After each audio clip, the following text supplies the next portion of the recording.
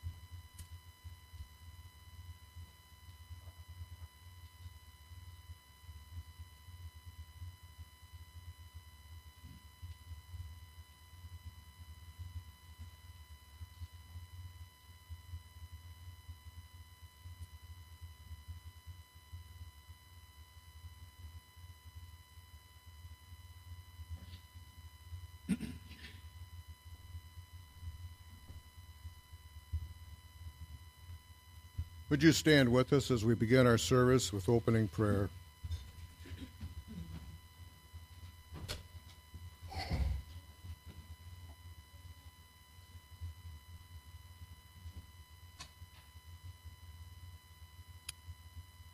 Let's pray.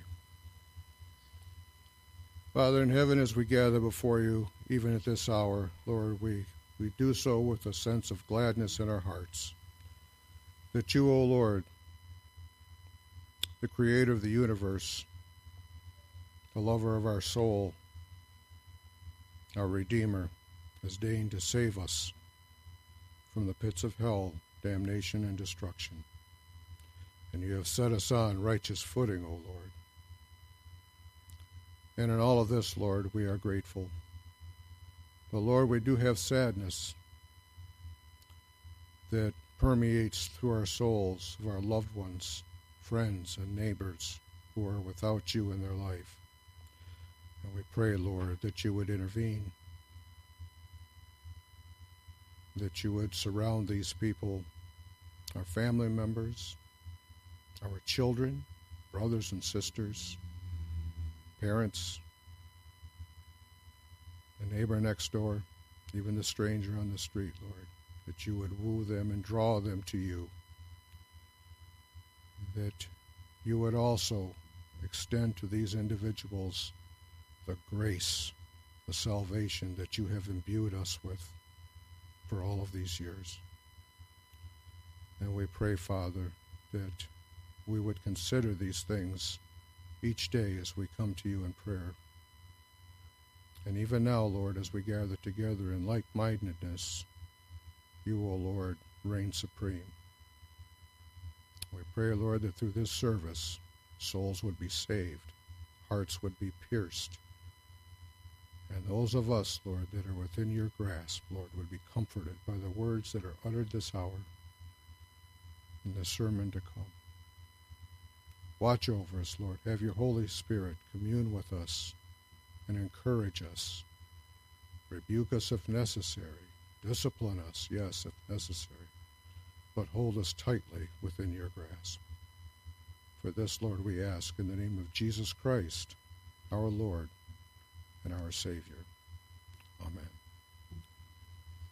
One quick item. We are going to cancel our communion service for today. Our servers, lady that's preparing is not here today, so we want to keep the schedule right, so we're going to push this ahead to next week. That will be our communion service. So please stand. Good morning. This morning, do something a little different. The whole morning's been different, so we're just going to continue on that vein and have you pick our hymns this morning. So if you have a favorite hymn this morning, right off the top of your head, go. Anyone? Oh, Sheila. Yes, ma'am.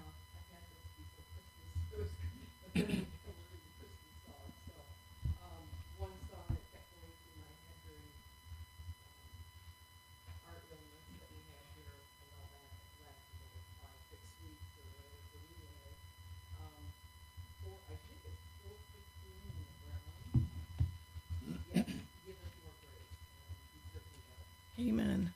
415, 415 in the Brown hymnal.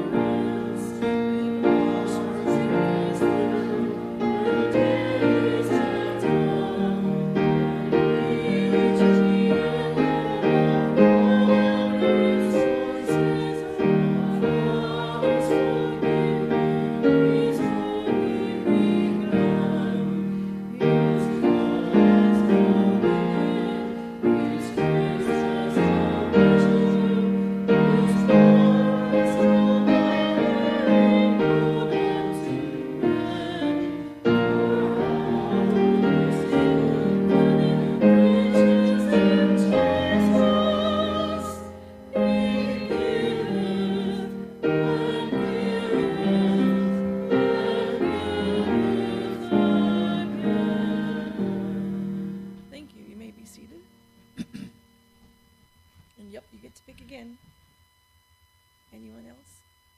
Dale.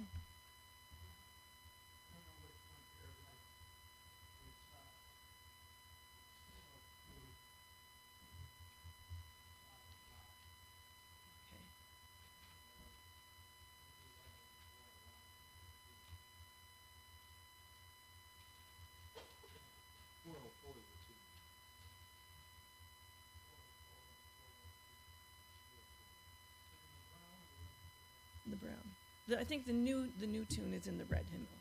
Which one do you like?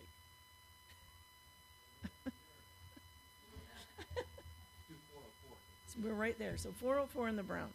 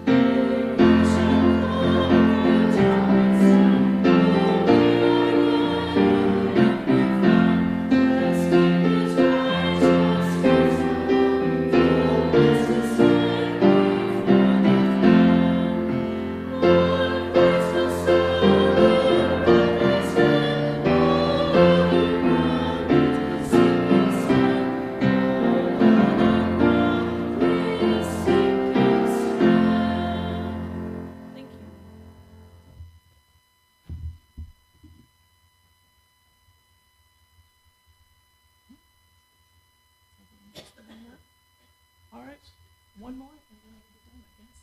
No scripture reading this morning. So last hymn before the message. Hannah.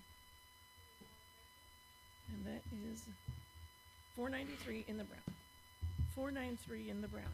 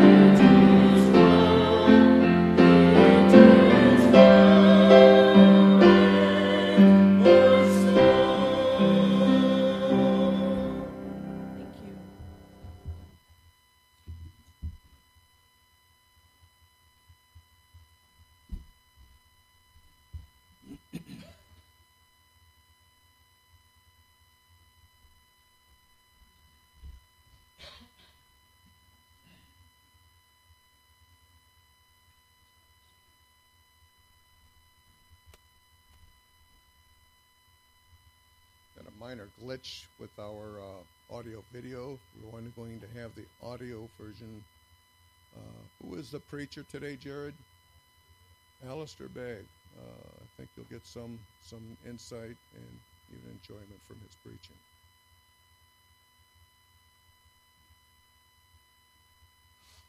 Who is the preacher?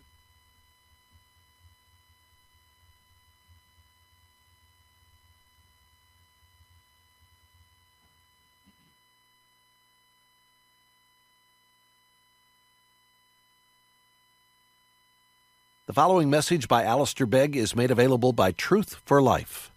For more information, visit us online at truthforlife.org. I invite you to turn to Zechariah and to chapter 4. You find Zechariah easier by starting at Matthew and going back 2 books than starting at Genesis and going forward, if that's help to you. Zechariah 4. And the angel who talked with me came again and woke me, like a man who is wakened out of his sleep. And he said to me, "What do you see?" I said, "I see, and behold, a lampstand, all of gold, with a bowl on the top of it, and 7 lamps on it, with 7 lips on each of the lamps that are on the top of it. And there are 2 olive trees by it, one on the right of the bowl, and the other on its left." And I said to the angel who talked with me, "What are these, my Lord?" Then the angel who talked with me answered and said to me, "Do you not know what these are?" I said, "No, my Lord."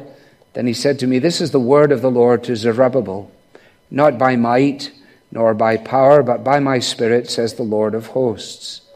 Who are you, O great mountain? Before Zerubbabel you shall become a plain, and he shall bring forward the top stone amid shouts of grace, grace to it." Then the word of the Lord came to me, saying, "The hands of Zerubbabel have laid the foundations of this house. His hands shall also complete it. Then you will know that the Lord of hosts has sent me to you. For whoever has despised the day of small things shall rejoice, and shall see the plumb line in the hand of Zerubbabel. These 7 are the eyes of the Lord, which range through the whole earth." Then I said to him, "What are these 2 olive trees on the right and the left of the lampstand?" And a second time I answered and said to him, "What are these 2 branches of the olive trees which are beside the 2 golden pipes from which the golden oil is poured out?" He said to me, "Do you not know what these are?" I said, "No, my Lord."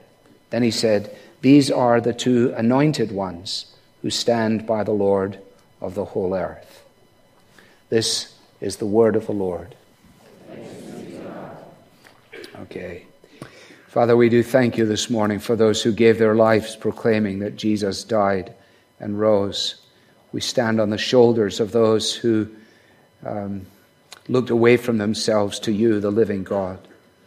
And we pray that you will help us now as we turn to this part of the Bible, that we might have clarity in our thinking and in our understanding, that we may have humility of heart which welcomes its truth, however painful it may be, and that we might learn to live in the light of it, and indeed that our individual lives and the life of our congregation will be marked by all that we turn to now. For we pray in Christ's name. Amen. Well, the starting point, the verse to which I shall draw your attention initially, is the 6th verse of Zechariah chapter 4. This verse has been on my mind for a couple of weeks now. This is the word of the Lord to Zerubbabel, "Not by might, nor by power, but by my Spirit, says the Lord of hosts." I actually went back in my records to see whether I had ever addressed this verse in this forum, and discovered that I had, as I'm sure none of you will recall, in the first couple of Sundays of 1989. And then we would have been back in the high school. And so obviously all that time ago, my mind at the tail end of the year and looking into the new year was clearly running along similar lines.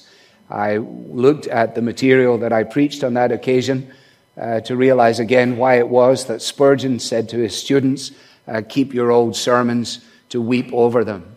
And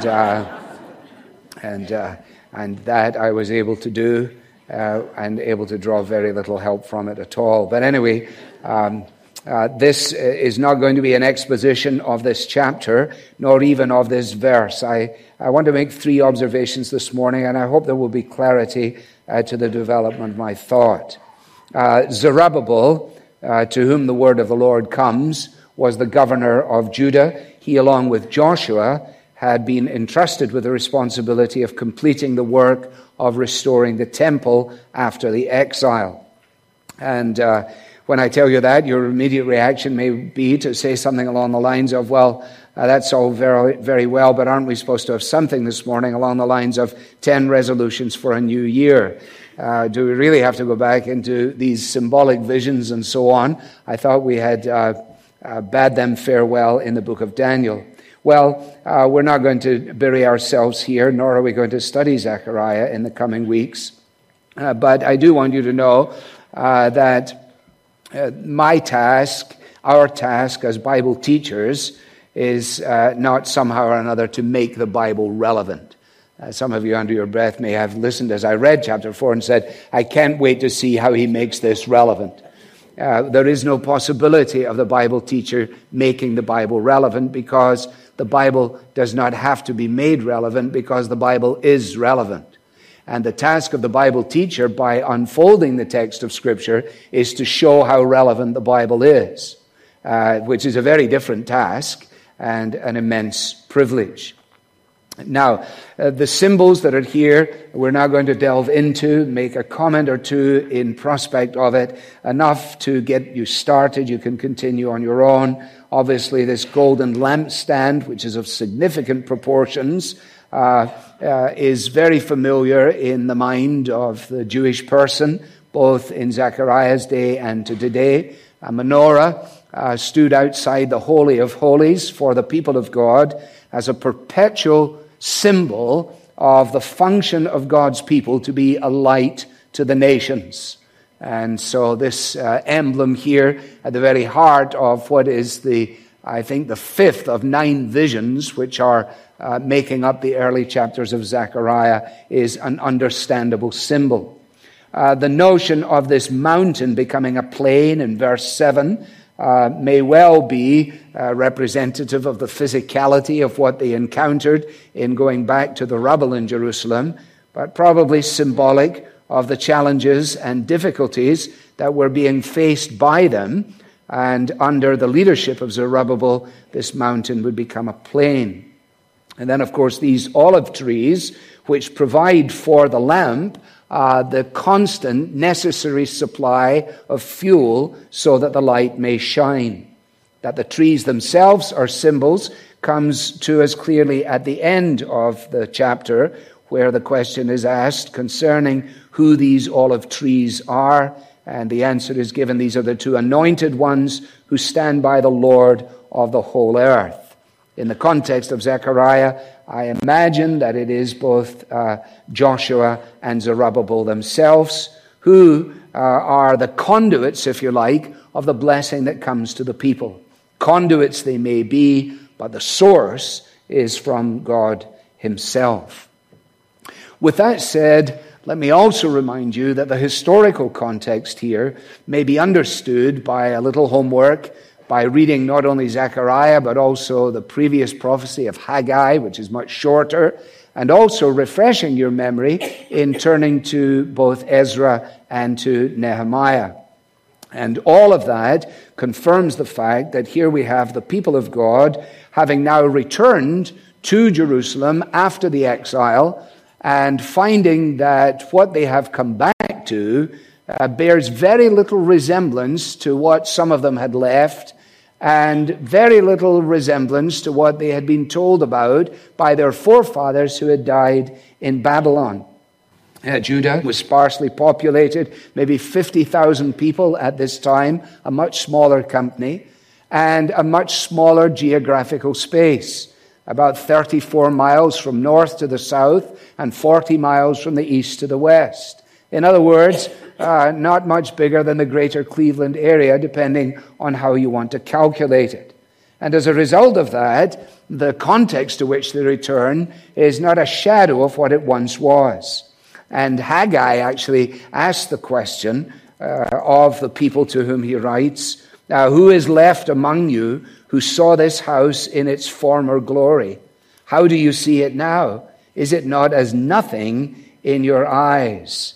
Yet now he says, I want you to be strong. Turning again to the word of the Lord to Zerubbabel. You have the same thing when you read in Nehemiah. If you remember many years ago when we studied Nehemiah, Nehemiah takes on the charge of the rebuilding project, its leadership there. And one of the first things he has to say to the people is, take a look at this and realize the trouble we are in. Do you see the trouble we are in? Or you can see the trouble we are in. The problem was, of course, that they did not really see the trouble they were in. They thought the trouble just had to do with the buildings, with the geography of it all. But the real trouble was a profound trouble of heart. And the issue had to do with where they were in their relationship with God. And that actually is what we see here this morning. I have 3 words for this Sunday, even as I had 3 words for last Sunday. I was trying to remember last Sundays as I came down the stairs. I think it was sent. Why did Jesus come? He was sent. Secondly, because we are stuck. And thirdly, because he is the Savior. So we had sent, stuck, and Savior. This morning, we have return, resource, and reign. Okay? 3 R's. Return, resource, and reign. And hopefully it will become apparent as to why those are good enough headings. First of all, under this notion of return, we need to go to the first chapter of the book. I'm going to deal with one phrase in chapter 1, one also in chapter 14, and 1 or 2 here in chapter 4, thus creating the impression that we really know what we need to know about Zechariah. In actual fact, we're just getting started. In chapter 1, the Lord is speaking again through the prophet Zechariah and reminding the readers that he had been very angry with their fathers. And therefore, Zechariah is told to say to the readers, this is what the Lord of hosts declares, return to me, says the Lord of hosts, and I will return to you, says the Lord of hosts. Now this is quite interesting, isn't it? Because the historical context is that these people have now been repatriated. Cyrus has made it possible for them to go back to the land, to go back to Jerusalem, and yet having returned, the word of the Lord to them is to return. They had returned, and now God's word is return. But of course you understand the distinction, you can see it. They had returned to the place where they wanted to be, but they were not what they needed to be. They were where they wanted to be, but they were not what they needed to be. And people keep asking me all the time, when will we go back into the auditorium where we want to be? Well, in due course, but here's the real issue. The real issue is not that we go back where we want to be, but that we are under God the people we need to be. And the return is a return to Him before it is a return to anything else. And the only reason for an exhortation to return is on account of the fact that there is a separation which has taken place. The people of God would have thought it is because we are no longer where we want to be that we are as we are. But in actual fact, they could be as close to the proximity of that which represented security to them and yet be separated from God. And so he says, I want you to return to me, and I want you to understand that this is of vital importance. Essentially, it is a call to repentance, to not do what others had been doing, to forsake what they had been tempted to engage in, and to bow down before both the exhortation of God and then to enjoy the promise of God. You must return to me, and you will discover that I return to you. Now, the word of the prophet, of course, is a hard word. I mean, straight out of the gate, he is issuing a call to repentance. Why? Because it is necessary. It is necessary. The false prophets did not issue calls to repentance. The false prophets made their money, if you like, by telling the people what they wanted to hear.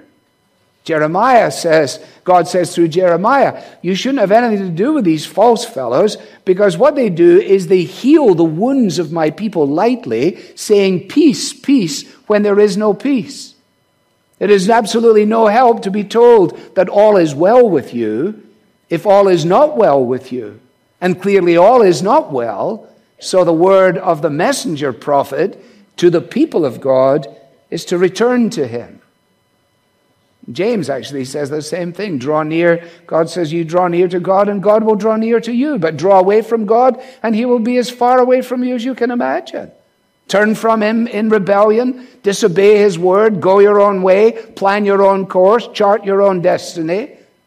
And don't be surprised that it seems as if God is as far removed from you as possibly could be. And there is no engagement with any building or any company that will be able to close that gap. That's why the development of the kingdom of God and repentance are always held together. Remember, Jesus begins his ministry with the statement, the time is fulfilled, the kingdom of God is at hand or is near, repent and believe the good news. The first word of the Lord Jesus Christ to the people who gathered to listen to him was a word to repent. Well, what had been going on with these people? Why did they have to return to him? Well, because they were separated from him. In what way? Well, they had gone back and they had seen the circumstances and they had seen the challenge that they faced, and they were tempted to down tools almost immediately because of the pressure that was on them. You can read of this in Ezra. You can read of it in Nehemiah, Sanballat and Tobiah, the Ammonite. The unholy trinity came at them again and again and again. And so they were tempted to say, you know what, I think we'll just give up on this. I don't see that it's making much progress at all. I think we'll just try and make the best of a bad job. And we're back here. It's not what we thought it was going to be. It's nothing like what we hoped it would be. And so why don't we just do something like everybody else? Why don't we remodel our kitchen? Why don't we panel the family room?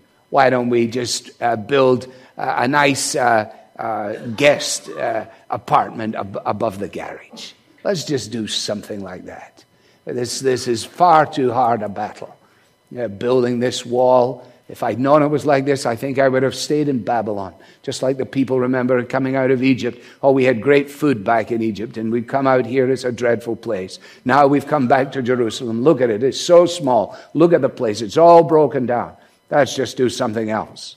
Well, you say, where are you making this up from? You got a fertile imagination? No, I said to you, I have to read Haggai. And in Haggai, that's exactly what Haggai says to the people. He says, are you going to panel your family room and neglect the house of God? Is that how you want to deal with this situation? You better return to God. Well, is this a problem about paneling family rooms? No. It is about laying down the kingdom business and taking up our own personal business.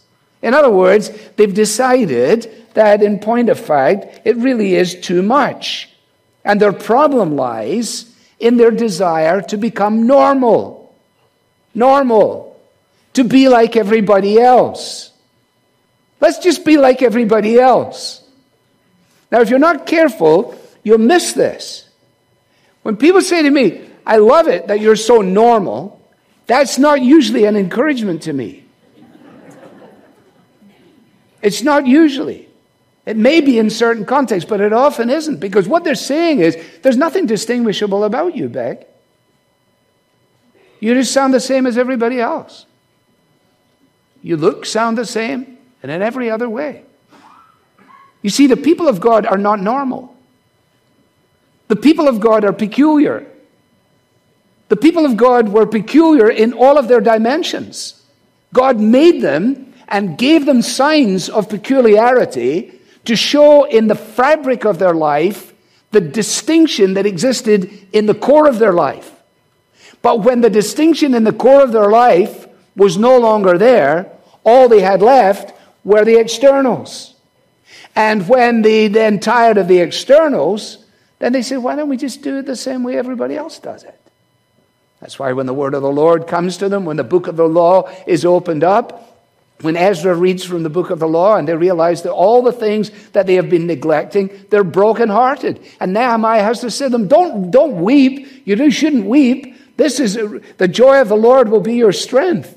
God has not brought you to sadness here in order to leave you there, but in order so that you might get up and get on and do what you're doing, that you might return to the Lord. Now, it's kind of an old word, but it is a real word, the word backslidden. Slidden back from where we were. Where is the blessedness I knew when first I saw the Lord? Where is the soul-fulfilling view of Jesus and His Word? Like old Jim Reeves songs, like how long has it been since you talked with the Lord? Since you told Him your heart's hidden secrets? How long since you prayed? How long since you stayed on your knees till the dawn shone through? The call to return to the people of God is a necessary, realistic call. We must put the hat on as it fits, individually and as a church.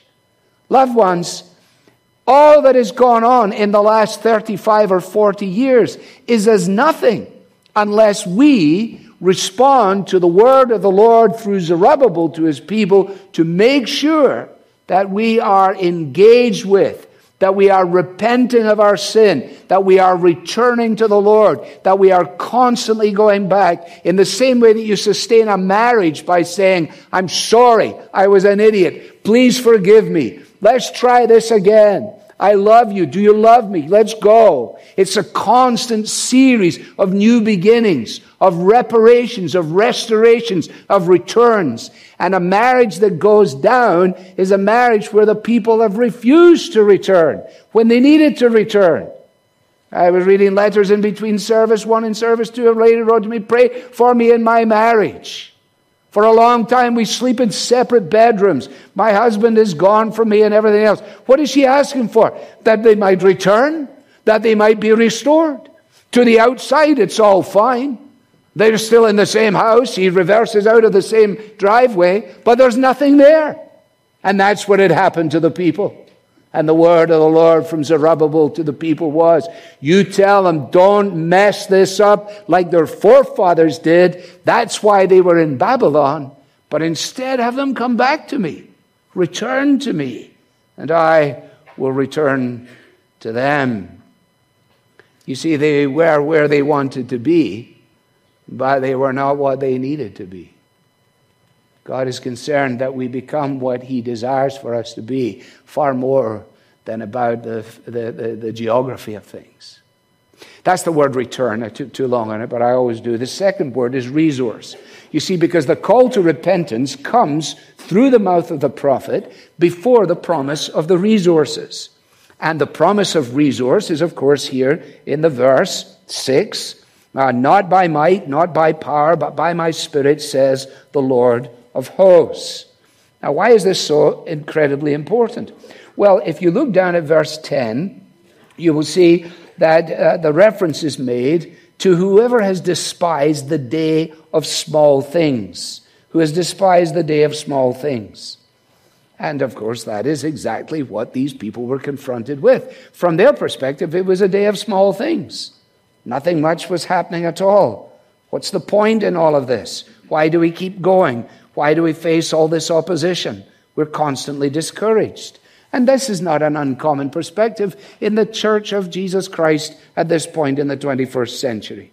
If you talk to anyone who's lived any length of time at all, they will almost inevitably tell you, oh, you should have been around here in X, It's a bit like what people do with the city of Cleveland. Well, it was an amazing place. You should have seen Euclid Avenue. Boy, those were the days, Or you could see the houses, the brownstones on Superior. The glory days are all in the past. But now here we are.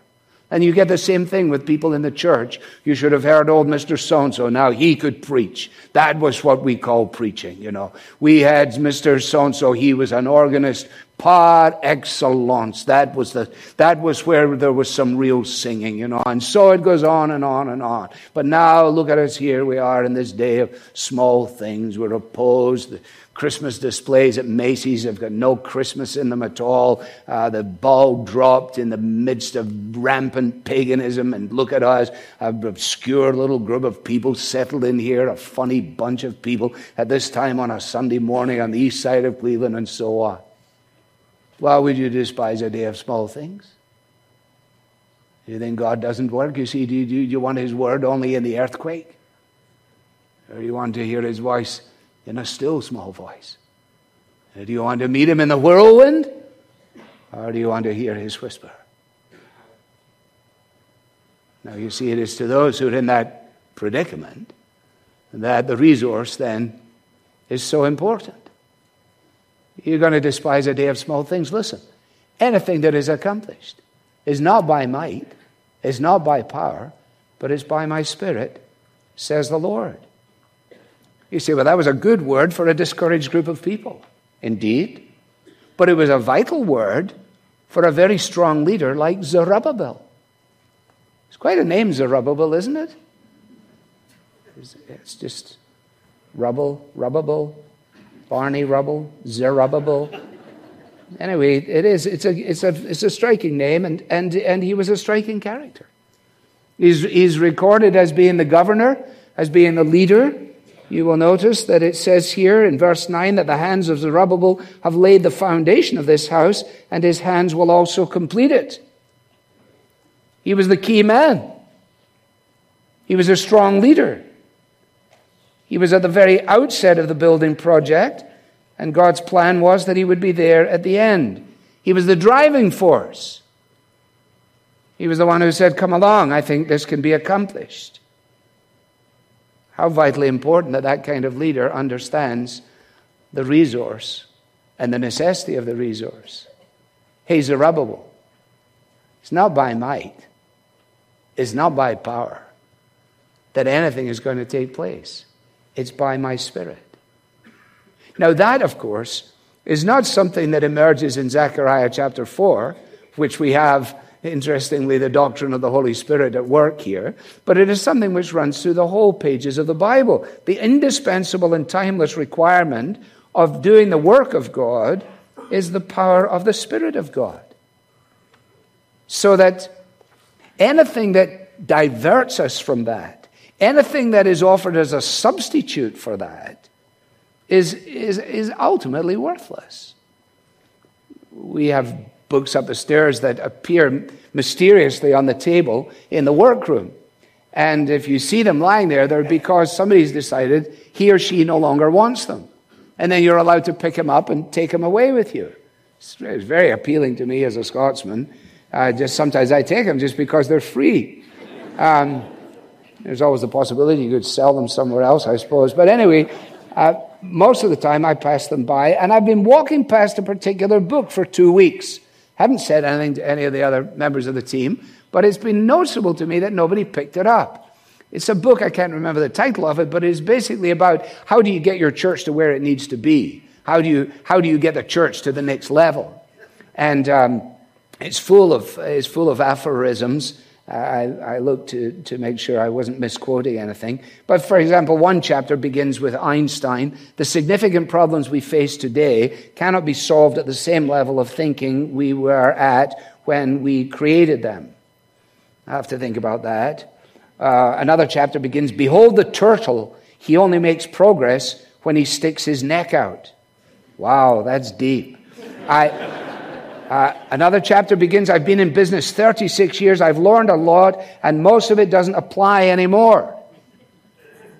And one chapter begins with a quote from Wayne Gretzky, I skate to where the puck is going to be, not where it has been. Whoa. Okay. Now this you're supposed to read, you take home and read in your bedroom, so that you might know how to get the church where the church needs to be. Now, I'm not being dismissive of practicalities, and the lessons can be learned along all those lines. I take that. But all of that together, multiplied by 12, is no substitute for spiritual endowment. And the idea that we have moved on from the place where this was a necessity is an absolute lie. An absolute lie. The leadership of the New Testament church was a significant leadership. And yet, what were they told to do? You're going to take the gospel to the ends of the earth, but don't go yet. I want you to go back to the upper room in Jerusalem and gather with the people there and wait for what? Wait for the resource. Wait for the power of the Holy Spirit to be poured out upon you. Then you can go. Then your words will be worth twice as much. Then your influence will be far greater. Because you then, being a conduit, will simply be that which funnels out to the world the story of the kingdom of God. That brings me to my third and final word. And that is the notion of God's reign and God's kingdom. Because that is really what all of the Bible is about. The unity of the Bible is found in the fact that it is the story of salvation in the Lord Jesus Christ. If you turn to chapter 14 and to verse 9, it's all building to this. And the Lord will be king over all the earth. And on that day, the Lord will be one, and his name will be one. Now you think about this. The prophet is reminding his people that which they have affirmed at the beginning and the ending of their daily routine is going to one day be recognized by all. What is it that they have affirmed? Well, it's the Shema. Hear, O Israel, the Lord your God, the Lord is one. He is the one true and living God. And one day, that will be apparent to all. You have this picture here back in chapter 4 of the capstone.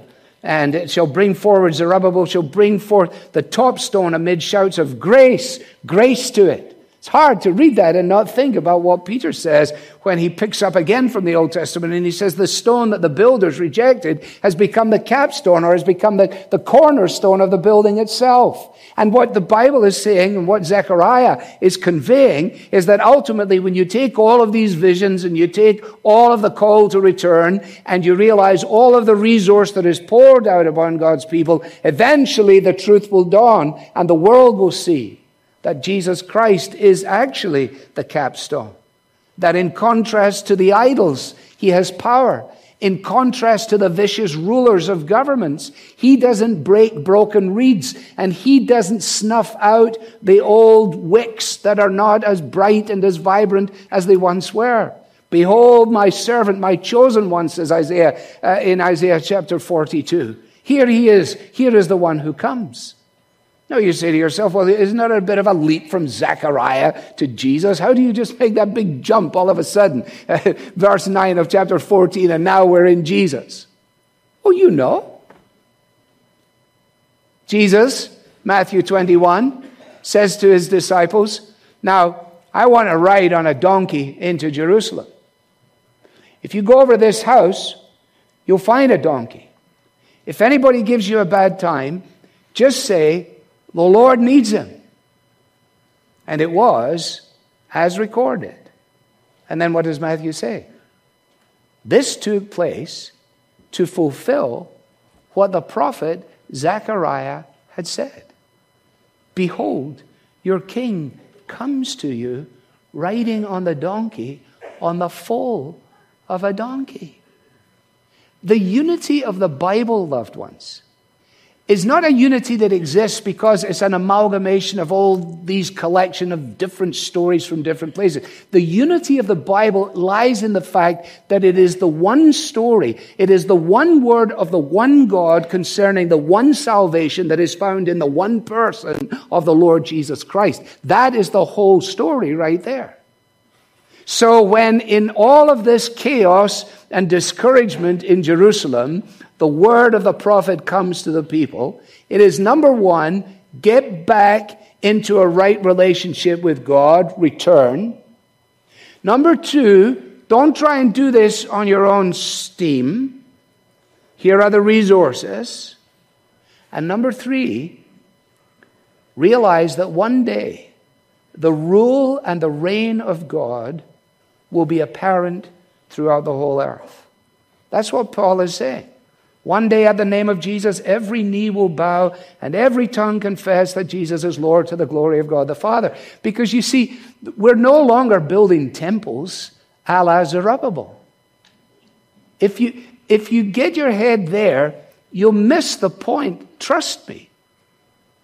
The kingdom of God comes first in the person of Jesus, then through the preaching of the gospel throughout the world, and then and only then, visibly and fully, when Christ returns. So in the meantime, as we think about this, the real addition to the temple is an addition that comes by way of life's added. Again, I was reading the mail this week from Truth for Life. One of the letters came in. There's a man, he said, I was driving in my truck, and I'm sure there was much more to it than this, but I was driving in my truck. I heard such and such a message. I pulled my truck in at the side of the road, and I did exactly what you said to do. I actually said, Lord Jesus Christ, I repent of my sin. I believe that you came to be my Savior. I ask you to come and invade my life and make me who you want me to be. And he says, I'm writing to you today to tell you that he is actually true to his word. It happened. He did it. I am a new person. I am, if you like, a living stone. A living stone. We're adding stones through in this children's wing. Wee stones, funny-shaped stones, being added to the building. The building that we're engaged in, building into the next generation, has got virtually zip to do with the auditorium or any other physical structure. We are building day by day as the moments pass away. A temple that this world cannot see. And every victory won by grace will be sure to find a place in that building for eternity. In between the services, I was thinking about this in relationship to Peter, and with this I will stop.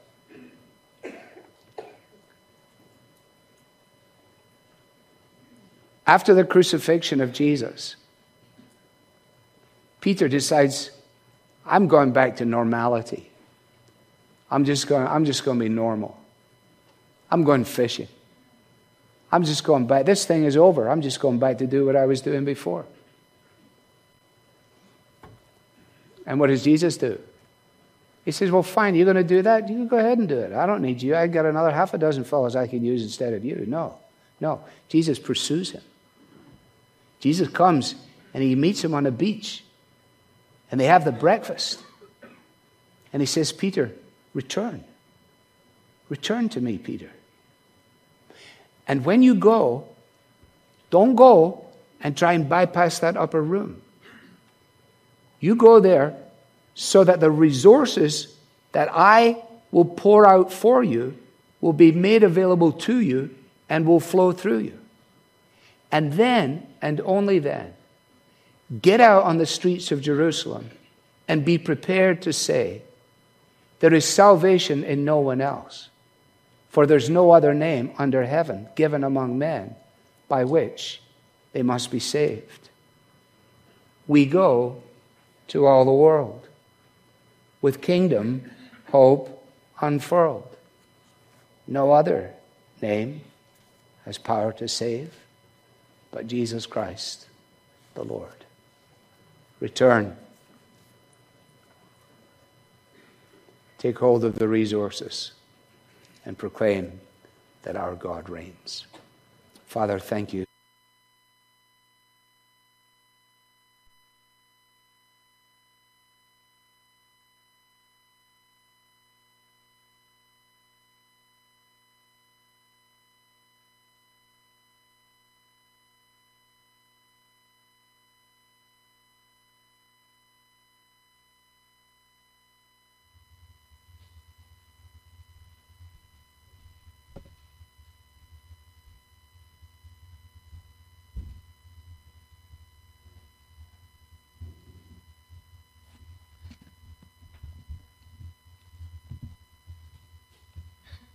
Will you turn to number 382 in your brown hymnal? And once you find 382 in your brown, will you stand?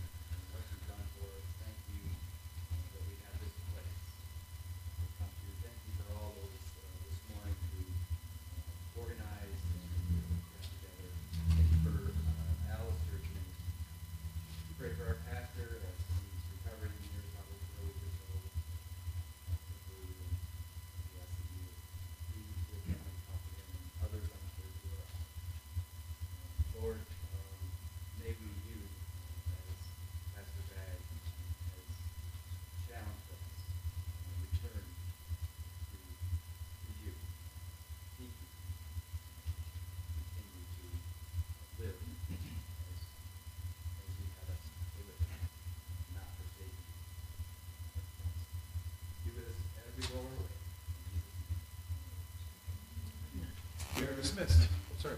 One small item, kind of corrected, if I may. Today has been kind of a comedy of errors, and some of those right things worked out today, but I think God's hand is still in it. He made to my attention